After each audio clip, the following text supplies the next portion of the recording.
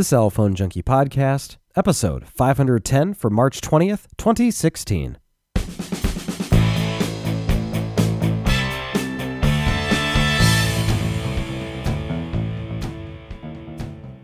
A look ahead to Apple's press event, free streaming baseball from T-Mobile, and Google Maps brings in ride-sharing data. My name is Mickey Papillon. And I'm Joey Kappas. Brought to you each week by the Cell Phone Junkie Podcast application, available now for Android, iOS, and Windows Phone 8 for $1.99.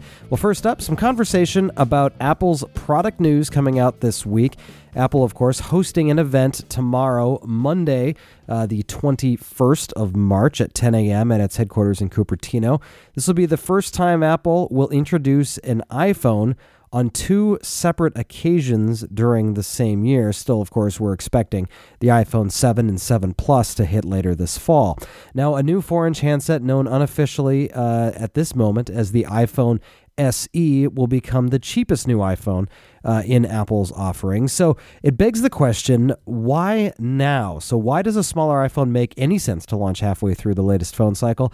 And really the answer is because iPhone sales are slowing down and there's still a lot of users who haven't upgraded their devices in the last couple of years. If you look at the overall iPhone install base that you have out there today, you've got approximately half of the people that are out there right now that are using not the latest model. And further than that, you've got a good chunk of those people that are using 2-year-old models or older. In fact, I still work with someone who's using an iPhone 4S. I know many of us have seen those older iPhones that are still around, and it's amazing if you're using one of the latest iPhones that's out there to see what one of those looks like up against yours. But enter then a smaller iPhone in the iPhone SE or 5SE. We're not really sure what it's going to be called, but probably going to look a lot like the iPhone 5S on the outside. The guts of it will be similar to the 6 or maybe even 6S. We'll see.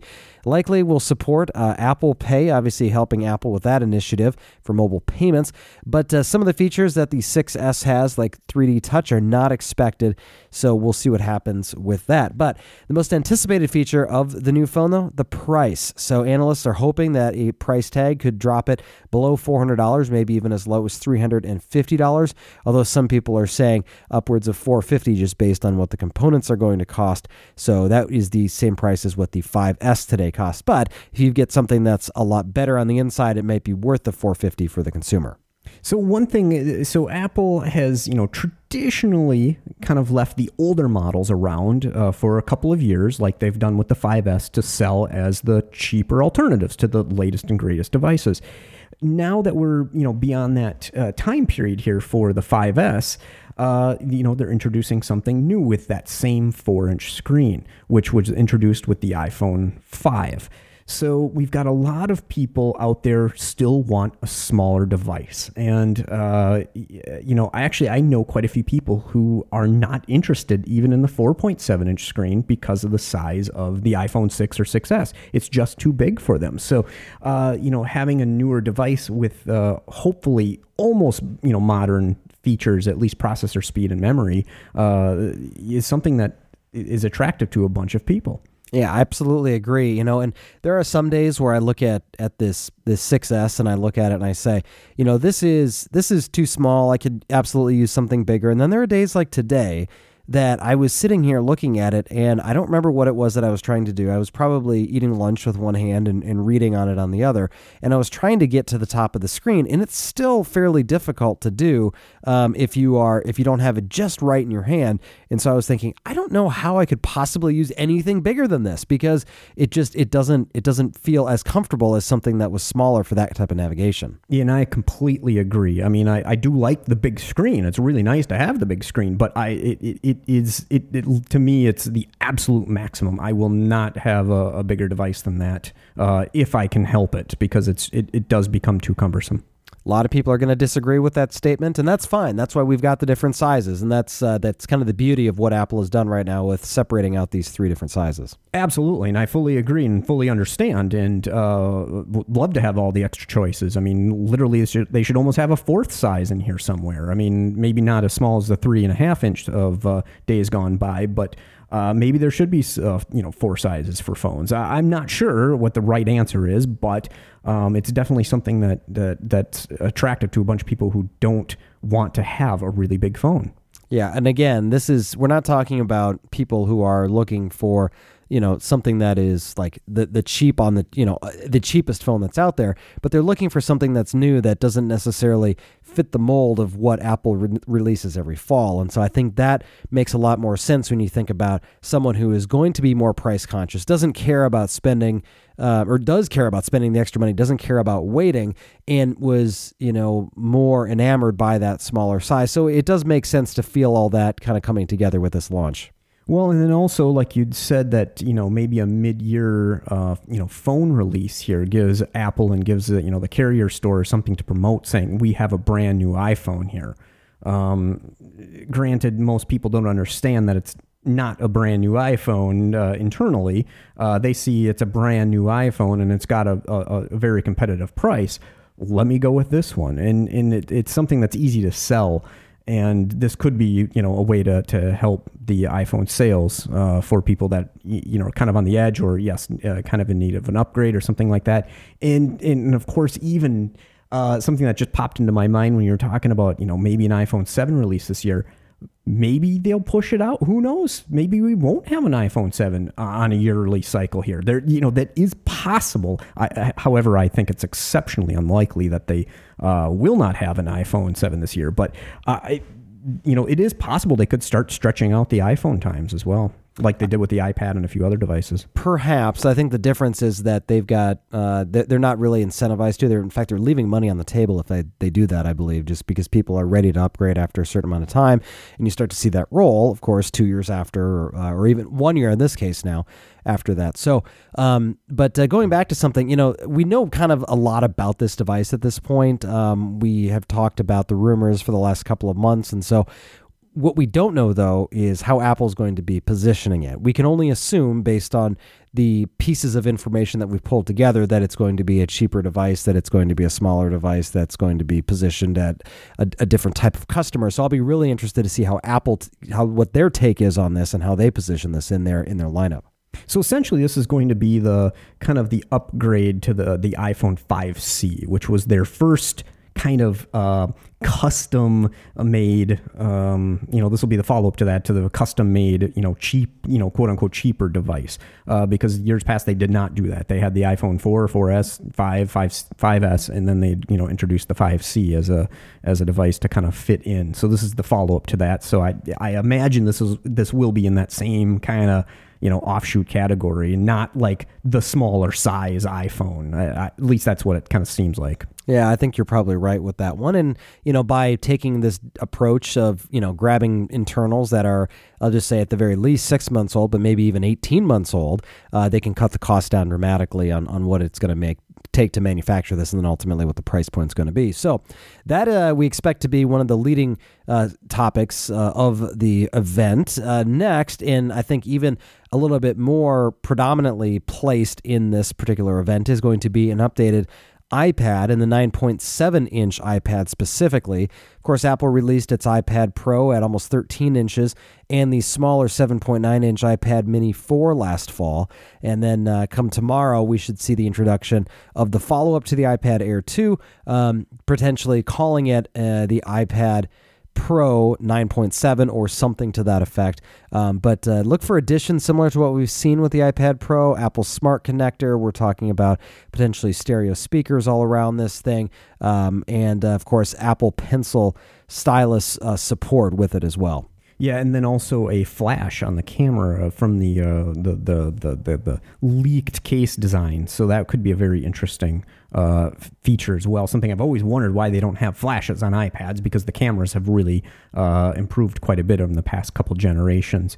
Having the Apple, Pencil support is very interesting.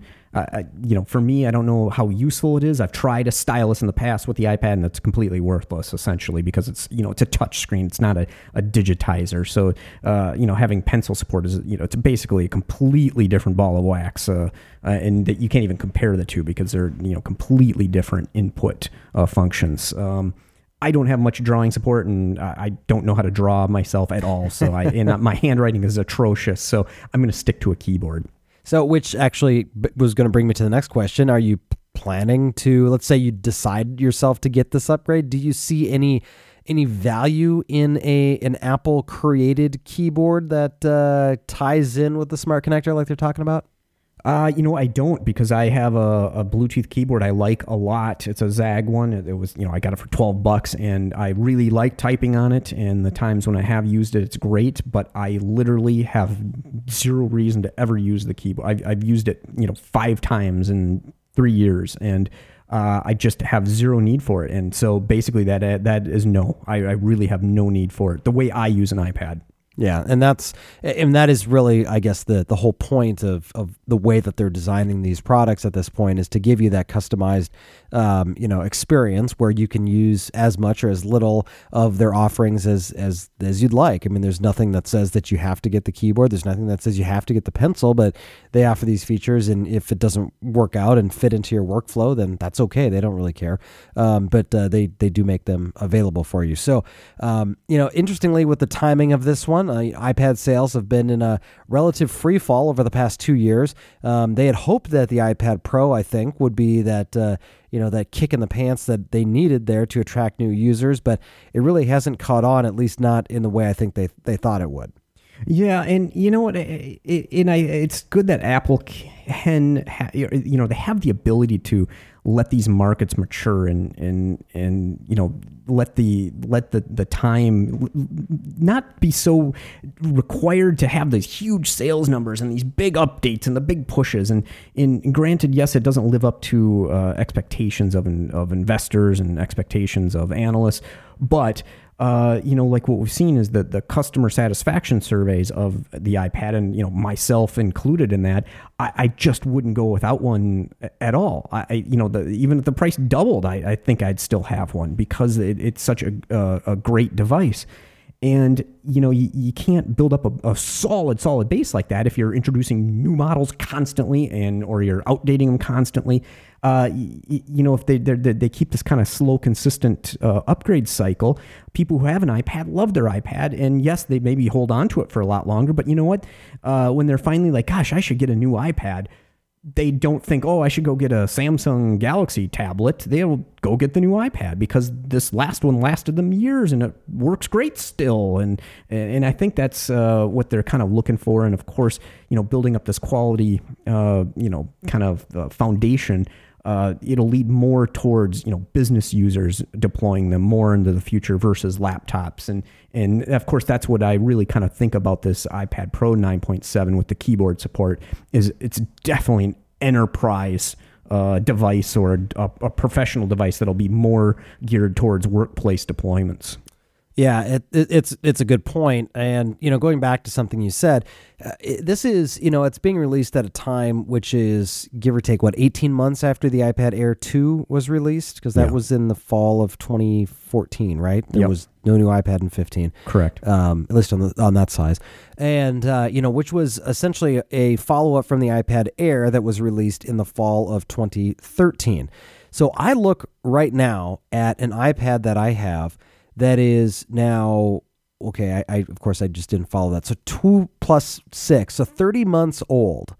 And it, outside of the conversation we had on last week's show about blowing it away and starting over, it has actually been working flawlessly this week. It's been amazing. Phone has been amazing. Haven't had any issues with anything. Now that I say that, it's going to blow up on me tonight, but whatever. Yep. But either way, it's been just working great. And so it proves a point that these devices do have longevity. They do have the ability to go for a really long time. If you've got an iPad that you're happy with, there's no reason that you necessarily need to do an upgrade.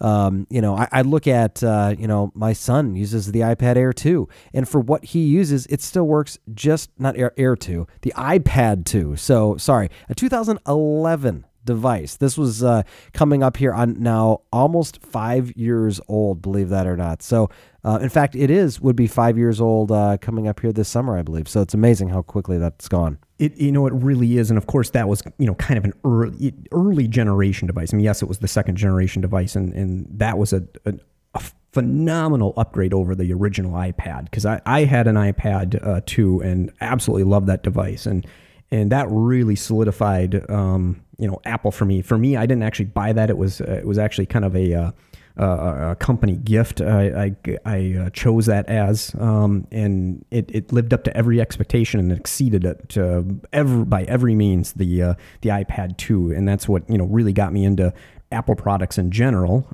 And it's one of these things where it's a longer term cycle. And I think, Apple's realized that, for this product line, it's not going to have the sales of, netbooks and laptops did a few years ago, because people have all those netbooks and laptops and they're still running just fine because the devices and the computers haven't really changed that much in all these years too. So it's a different market now. It is. And, I love that as time has gone on, what was at once thought of as a very compartmentalized, we used to joke about it. We used to call it the toilet tab, right? I mean, it was just not a device that seemed to have the productivity that, you got out of a laptop. And now I think about myself, I have this internal struggle of having the keyboard on it because it becomes so productive for me during the workday to be able to follow up with emails and stay on top of texts. And I use the keyboard shortcuts like crazy now, and it just works out so well. That to me, it is just like a laptop replacement, and I don't see any real reason to have a laptop in most cases. And I'll come back to something with that in a second too, because there's something that in the computing world that's going to come online here, I think, with a vengeance over the next couple of years. That's going to be very interesting. Right, and I fully agree, Mickey, because I haven't used a laptop in years now, and I just bring just the iPad with me and the built-in LTE support. I remote desktop into the servers and computers and whatever else I'm doing to do work I need to do, or just email for the native apps, and of course all the native apps bring it in, and this is how I see how I envision companies running. With the expense of running PCs these days, even Macs and Windows, if you can deploy an iPad, for example, to get work done for people, if you have enterprise apps that have been programmed, the security and the price to manage these devices, and of course they hold up fabulously well too. It just becomes way cheaper in the long run, and in fact, then the users even like them better because they're lighter and they run their other apps and they're just easier to use.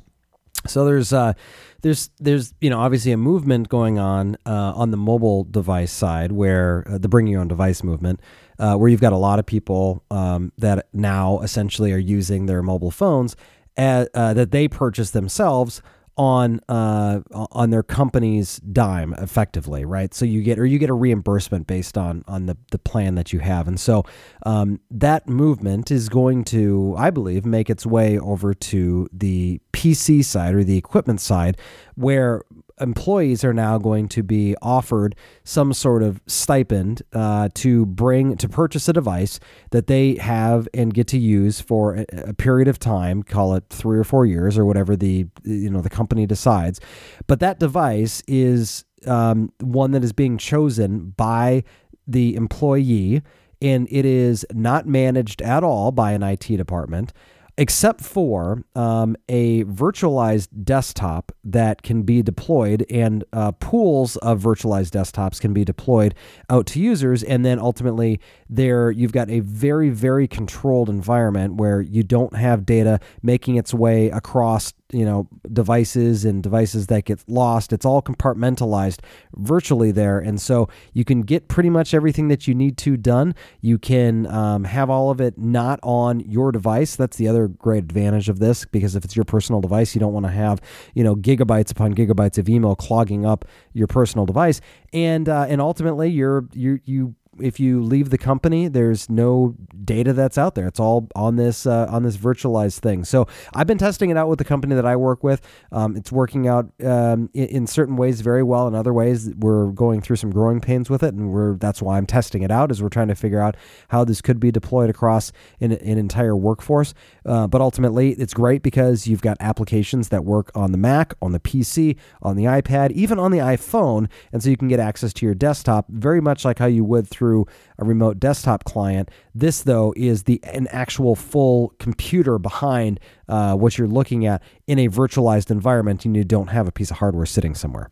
Absolutely, and this is the way things have gone full circle. It's kind of like days gone past where you had the mainframe and you had terminals that connected to the mainframe. And, everybody used the same system, and it was secure because there was no data stored on any of these terminals. They were, basically telephone lines or ISDN lines or some sort of digital, connectivity to that. But now now networks and internet speeds have caught up to a speed where now everybody can use remote desktops. And of course, virtualization and hardware has gotten cheaper in order to make this kind of, these PCs runs in, major container environments where you can have all this stuff deployed securely. And this is what's happened, over the past 15 years. Networks weren't fast enough to do this kind of thing. And also the software wasn't really there yet. So everybody had all these, laptops and desktop computers where people had spreadsheets full of data on their laptops that have been stolen. And, we've had data breaches like crazy over, the past 2 decades of, people having Excel spreadsheets sitting on their laptops and doing this virtualization and bring your own device kind of gets rid of all of that well, not all of it, but it really reduces the possibility and keeps data much more contained in a corporate environment. Of course, if you're not online, there's an issue with this, but think about how often that happens. I mean, even when you're on a plane, which I think is the first place that people, think about, you still have a connection if you want it over Wi-Fi. Maybe not strong enough to do a virtualized environment, but nonetheless, you still could get away with doing some stuff. Certainly, web apps or whatever, I guess. But anyway, very interesting stuff. I think that as we continue through, we'll talk more about it. With what the release is this week, but. Continuing on with a more powerful iPad of this size obviously appeals a lot to me. I have to figure out if it's going to be enough for me, but I'll certainly be at an Apple store checking one of these things out as soon as it gets launched because I've got a big interest in it. Of course, the fact that it could potentially have stereo speakers is a huge deal to me. I do a lot of my conference calls over my iPad just because the speaker on it is so much more powerful than the phone. So I love doing phone calls on it if I want to do a conference call over a speaker. And I would prefer to have even better sound come out of it, not only for that, but of course for watching video and music as well. Yeah, and I would as well. I don't know if it'd be quite enough to make me jump on this device. Maybe I'll wait another, 6-7 months. And but the iPad Air 2 had much better sound than the iPad Air as well. So it was definitely an upgrade for me. So I'm pretty happy with the iPad Air 2 sound. Yeah, so there's a number of things that we could see with this, and this could absolutely be a very interesting device. So we've got a lot to talk about with that. And then next up, a new Apple Watch bands. So not the Apple Watch itself. This is almost a guarantee that we won't see a new watch at this point. I think we would have heard a lot more about that. But the tagline for the event is "Let us loop you in." So potentially either that the headquarters is on infinite loop or new looped watch bands. We're not really sure what's going to happen with that, but we expect to see new colors, potentially materials, and other partnerships like the Hermes branded stuff that we saw here last year. I guess I'm not surprised we're not going to see a new Apple Watch because of the price of the more expensive models, especially the gold one. So I'm not surprised at that. However, I wouldn't be surprised if we do see new hardware, but I think it's going to be a longer period of time until we see that. We know that there's going to be it's just watches are different. They're the expectation that it's going to be changing constantly. I don't think they want to set that expectation even because it's just not realistic really. Yeah, and for the argument that we could use some better internals, some better better speed and memory and all that stuff on the inside. I think they hopefully address some of it with software updates. So I think that is a more likely scenario that we see new software rather than hardware. Right, because the interface needs work. I mean, it's decent. Notifications come in nicely, but interacting with it's bizarre. I mean, it's very strange to use the Apple Watch. I mean, it's got lots of functionality. It's very neat. It tells time handy. It's got lots and lots of handy features, but actually interacting with it is just weird. And they could fix all that with software. Yeah, so we'll see what happens with that. But the idea of being able to use multiple watches with one phone is something that people have have speculated on, or improvements to maps, stuff like that. So Apple may also use this event to talk about iOS 9.3, the new night shift feature that's included in there. I think that's something that they're going to want to spend a lot of time on, because obviously a lot of people using their devices in bed, and the argument that blue light is something that keeps you awake is something that I think a lot of people realize, and so I think this is a really nice thing they're doing to address that.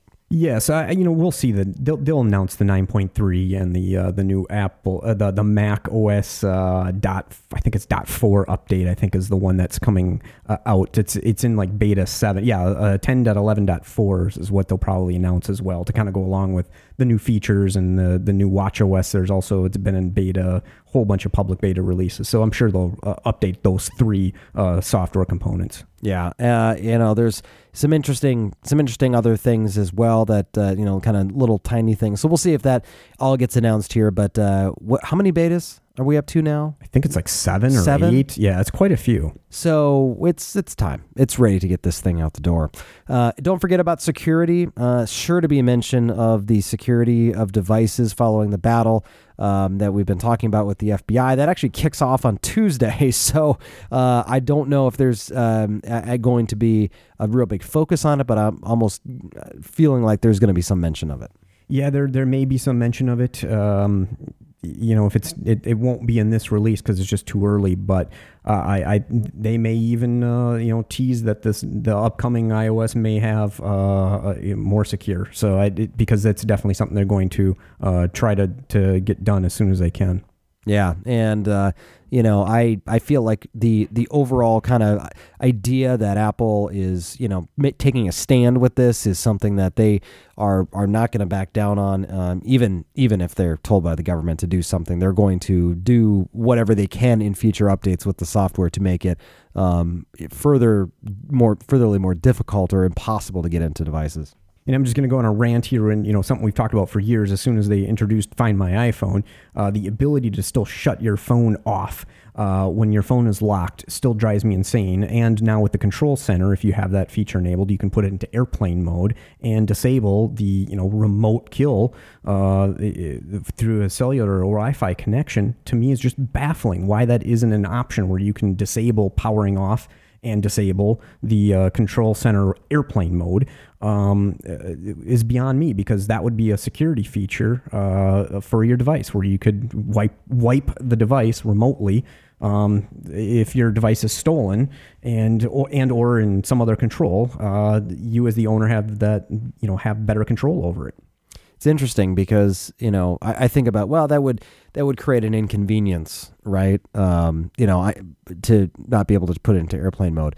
How often do you put your device in airplane mode? I mean, even if you're traveling a lot, it's only a couple of times, a week at most. Right. How hard is it to push the button and have it read your fingerprint in half a second and slide it up and press it then, Yeah.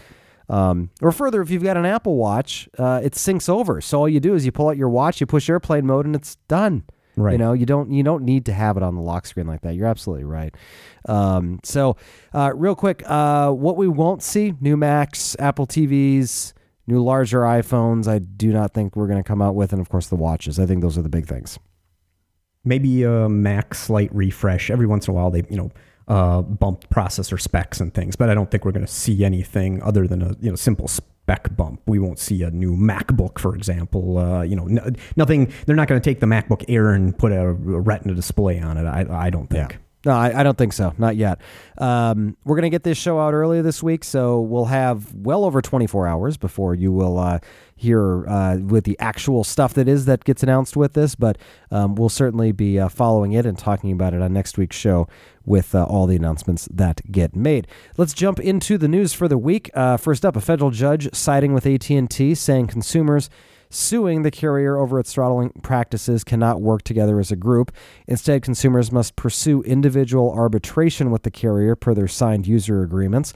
AT&T was accused of throttling customers who paid for unlimited data plans once they consumed a certain amount of data each month. Some were throttled when they reached 3 gigs, some at 5 gigs. AT&T believed to have throttled the speeds of some 3.5 million customers between 2011 and 2015. Side note, I was one of them. In a couple of months, I did go over 3 gigs. AT&T now allows allows customers with unlimited plans to use 22 gigs of data per month before throttling them, and only then does it when the network is congested. The class action suit against them would have been too costly for AT&T. Would have been costly for AT&T. The majority of customers likely won't pursue individual arbitration due to the related expenses. AT&T is still facing legal action from the FTC over the same issue, and they are winding its way through the federal courts, due for another round in June. So, yeah, I know you're going to spend all the time to pursue this per the agreement. And this is what, in these, the fines that they may get from the FTC. Why did they do this in the first place? Why didn't they say it's unlimited with a 3 gig cap? Just all they have to do is explicitly say that in all their advertising, and they wouldn't have an issue. It just baffles me. This is an unlimited plan. That's it. Oh, but then secretly, it's 3 gigs only. It just baffling why they would decide that this is a good idea. Let's mislead customers about what is actually going on. It's, ultimately, I think just the marketing of trying to keep it as, say, mainstream as possible. I sent you an image last night of what Verizon's FiOS service is showing me when I log into my account. And it's the same type of thing where it seems silly to me, but I'm sure it makes a lot of sense for the majority of consumers, where it shows, under the My Usage section, it shows me my internet device or my internet data usage, and it shows me the number of connected devices. And it says, your internet data use is high. And then it shows me at this bucket level of 175 plus, and it calls me a power user. And then it says I use 10 plus devices as a power user. And it seems really dumbed down, but for most people, they're not thinking about, well, what does that mean? I don't know. It's 175 gigs. I don't know. Is that a lot? I used 175 gigs downloading the latest Justin Bieber album, I guess, right? They don't know.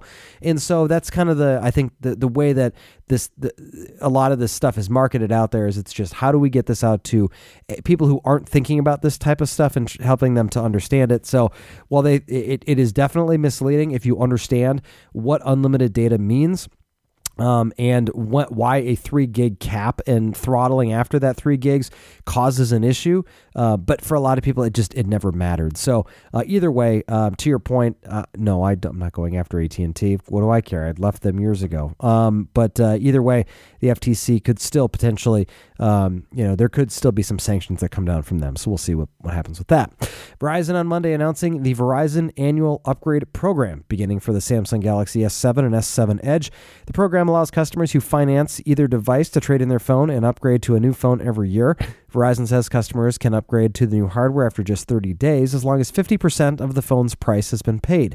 Customers who pre-order the S7 or S7 Edge will be enrolled in the annual upgrade program automatically as long as they choose a device payment plan to finance the phone. Customers don't have to upgrade if they don't want to, and Verizon says customers can continue to pay off their phones over 24 months, which they'll own at the end of 2 years just as before. Verizon says customers who switch or port in from another carrier can activate an S7 or S7 Edge and will receive a $100 bill credit. In addition to the reimbursement for ETFs and other fees, this is in addition to those, and existing Verizon customers can receive up to $300, though it varies by device, if they trade in an existing handset for an S7 or an S7 Edge. The S7 is $670, the S7 Edge, $780. Verizon cut an interconnect agreement with telecommunications company of Cuba, also known as EXA, this week, becoming the second U.S. carrier to sign such an agreement following Sprint. This also expands upon a roaming deal that Verizon made last September. So Verizon customers who travel to Cuba may already roam on EXA's, that's a hard one to say, their network. Those services are pricey.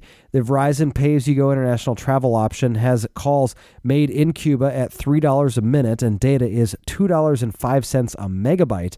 Text messaging charges are assessed at standard international rates. Verizon customers will be able to call Cuban numbers directly from the U.S. because before the agreement, calls could only be completed using third countries or using a third-party country, which of course increased the calling rate. The services agreements will initially allow for offering of voice services through direct interconnection between the two countries and will be operational once implementation and technical testing has been completed. Verizon did not comment on the new agreement.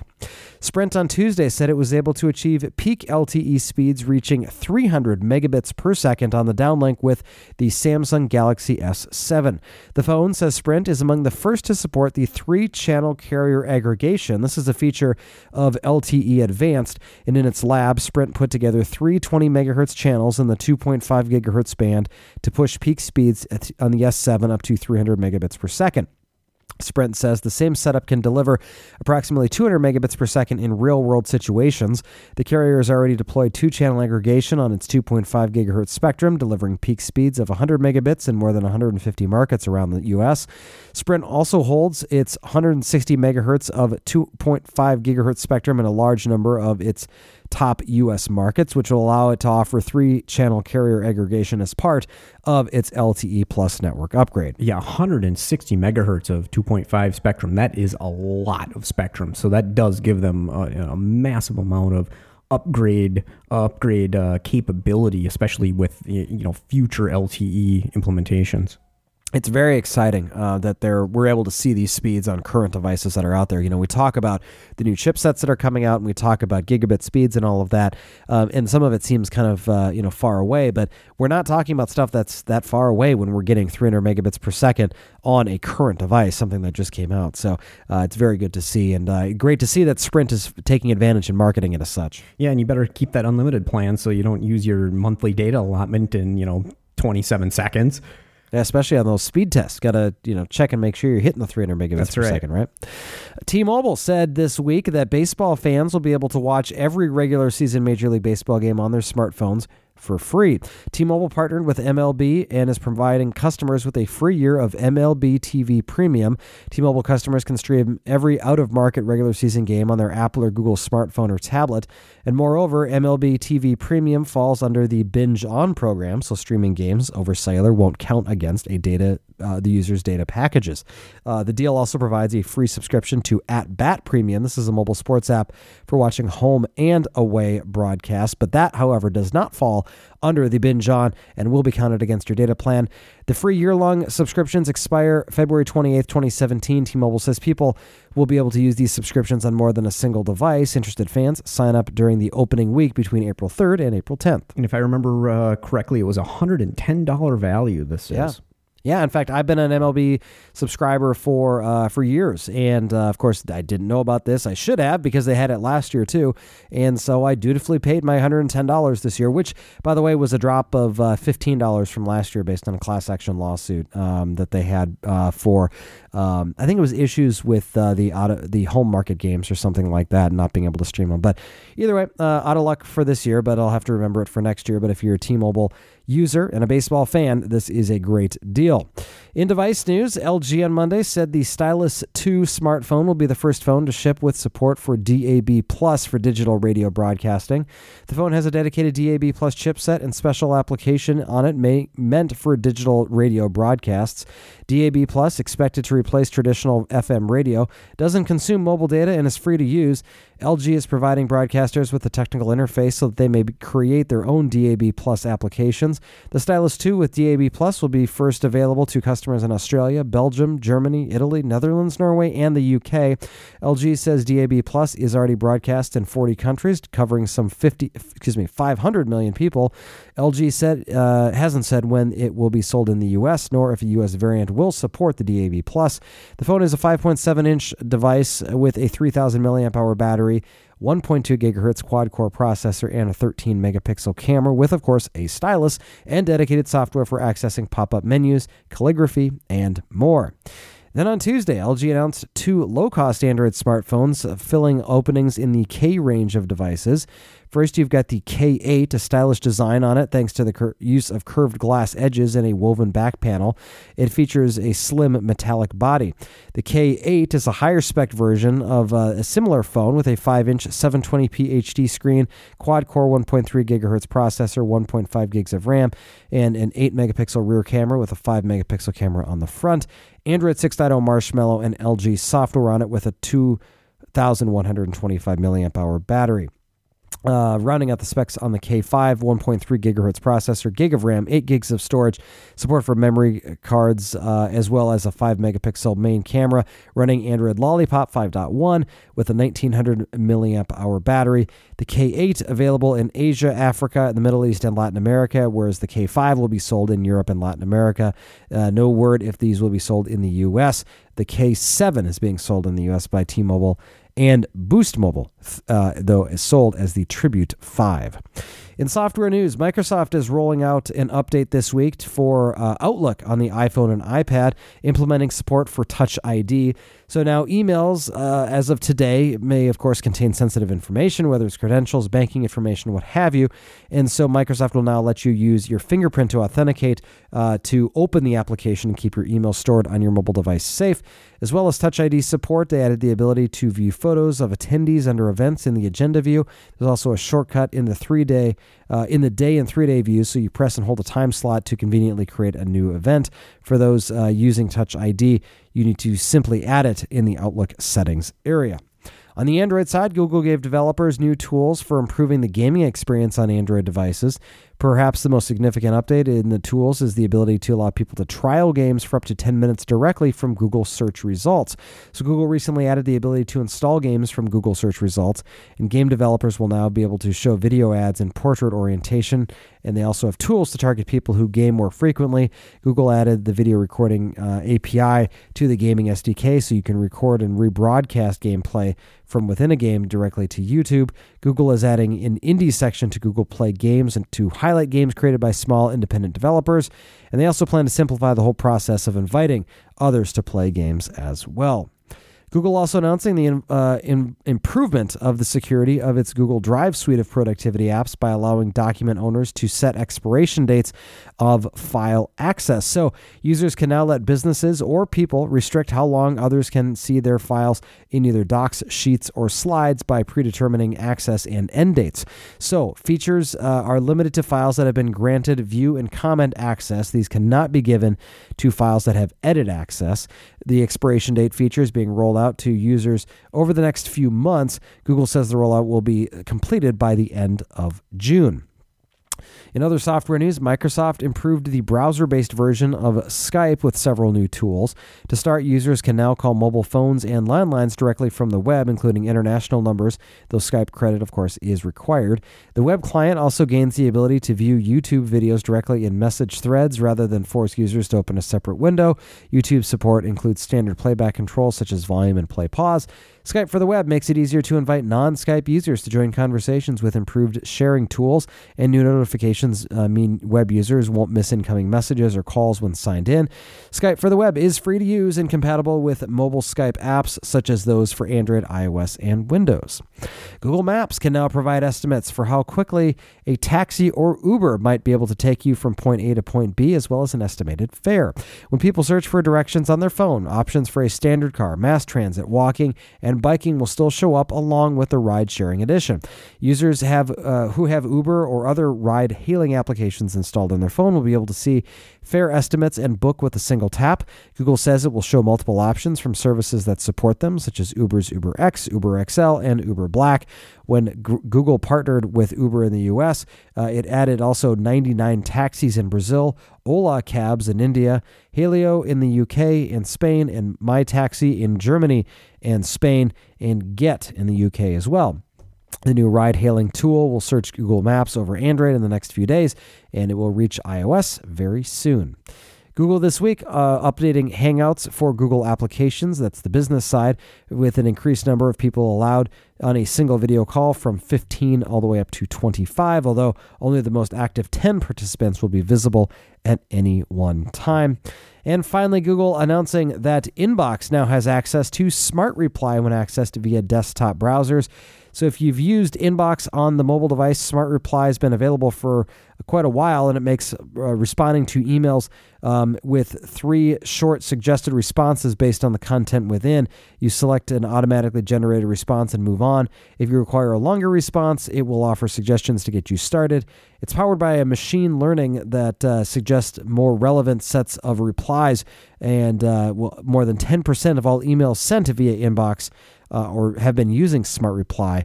according to Google. Kind of an interesting concept, I guess, if you're someone who doesn't like to do a lot with email, and you can obviously very easily then respond to messages without really thinking about it, I guess, is the idea. I guess so, but you could always just turn on an auto reply saying, I just don't use email. That could be another way to do it. Or you could, respond to people and say, I would like a pepperoni pizza. And the person says, I asked you for your input on this spreadsheet, but whatever. Well, that could work. Yes, it could. No questions or comments this week, but we'd love to hear from you. Give us a call if you'd like to get your voice heard on the show, literally, 650-999-0524, or send us an email to questions@thecellphonejunkie.com, and we'll get whatever you have to say on a future show. Joey, thank you very much, as always, for your time. We'll talk to you later. Thanks for listening. For more information about the stories you've just heard, visit us at thecellphonejunkie.com.